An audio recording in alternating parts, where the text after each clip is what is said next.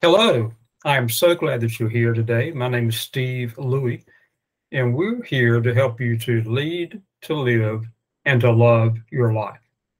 Today, we're speaking about how do we deal with those times that we feel like we're in the wilderness, that everything is going wrong, and how to come out of those successfully. Before we get started, I would like to acknowledge our sponsors, Debt Free ASAP.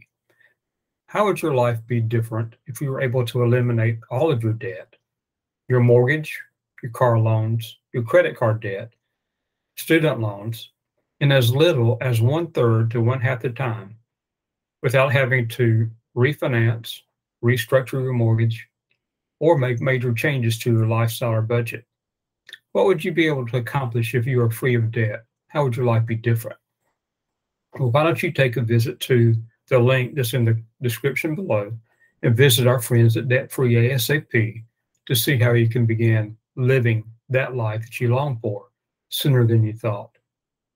Today, we're speaking about the times that we feel like we're in the wilderness, when we're in the desert time, when everyone has deserted us, we feel all alone, we're questioning our calling, our purpose, and we're at a crisis point.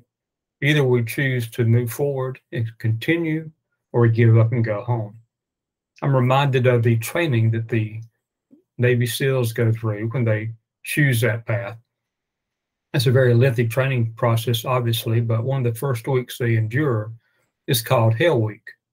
And during that week, they push those new recruits to the very absolute limits. And those new recruits have a choice. They can either go ring the bell, which means that's it. I've had enough. I'm going back. I want to be just a regular soldier and not do the extra part. It's required to be a Navy SEAL. Actually, be a sailor, not a soldier. But those who go on become one of the most elite fighting forces in the world. What about you when you're in those desert times, when everything is going wrong, when everything is going against you, when no one is interested in what you have to offer, when you're not even sure yourself if you know your purpose or your calling, when you're filled with doubts? What do you do? What do you do during those times? Well, it's significant when we think about the wilderness time that Jesus went through prior to his ministry. It took 40 days. So it is a lengthy period of time. So give yourself time, number one, to process your thoughts. Don't make any major decisions to give up too soon. There may be a time to give up, especially if you are pursuing the wrong goal, the wrong calling, the wrong purpose. But first, give yourself time to think through and to evaluate. And what are those things that you need to evaluate? I think number one, first and foremost, we need to know who we are. We need to be clear in our identity, who we are, what our strengths are, what our purpose is, what our calling is, what our resources are, whether we're depending solely on our abilities or if we've created a partnership with God, the creator of all things, to help us implement that vision that he has placed within us. We have to know who we are. Our identity is key. And then I alluded to the second part already, knowing our purpose, our calling. Is that calling such that we not only have it, it has us as well?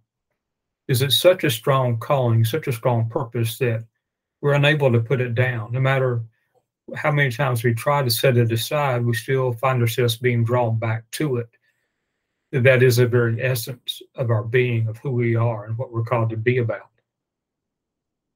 And number three, do we recognize the enemy? Do we recognize that there are forces? Now, sometimes those are spiritual forces, but sometimes there are other people and other entities, whether those are corporations, systems that particularly are happy with the way things are, that They're able to take advantage of people in their ignorance, and they don't want you to come along and enlighten them and show them a better way.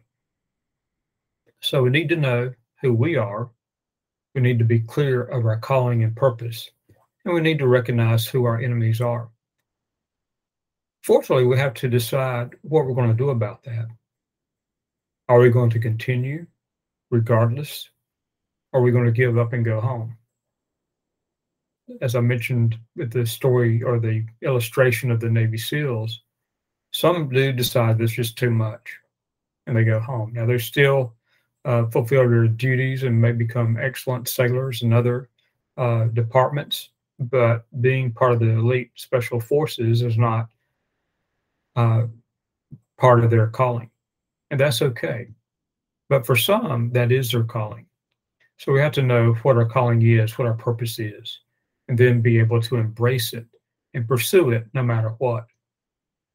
So, what are you doing during this time? Are you going through a wilderness time? Have you just recently come out of one? Or maybe you're getting ready to go into one and you're not even aware of it. Make sure you know who you really are. Make sure you're clear about your purpose. Is it just a good idea that you came up with, or is this a God idea that's been implanted in your very soul, your very being? This is who you are and what you're to be about. And are you aware of the enemy that's trying to keep you from accomplishing that goal?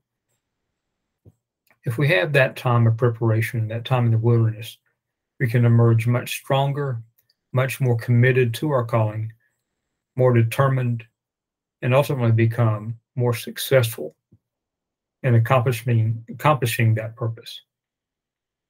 So, if this has been helpful today, please share it with 3 of your friends.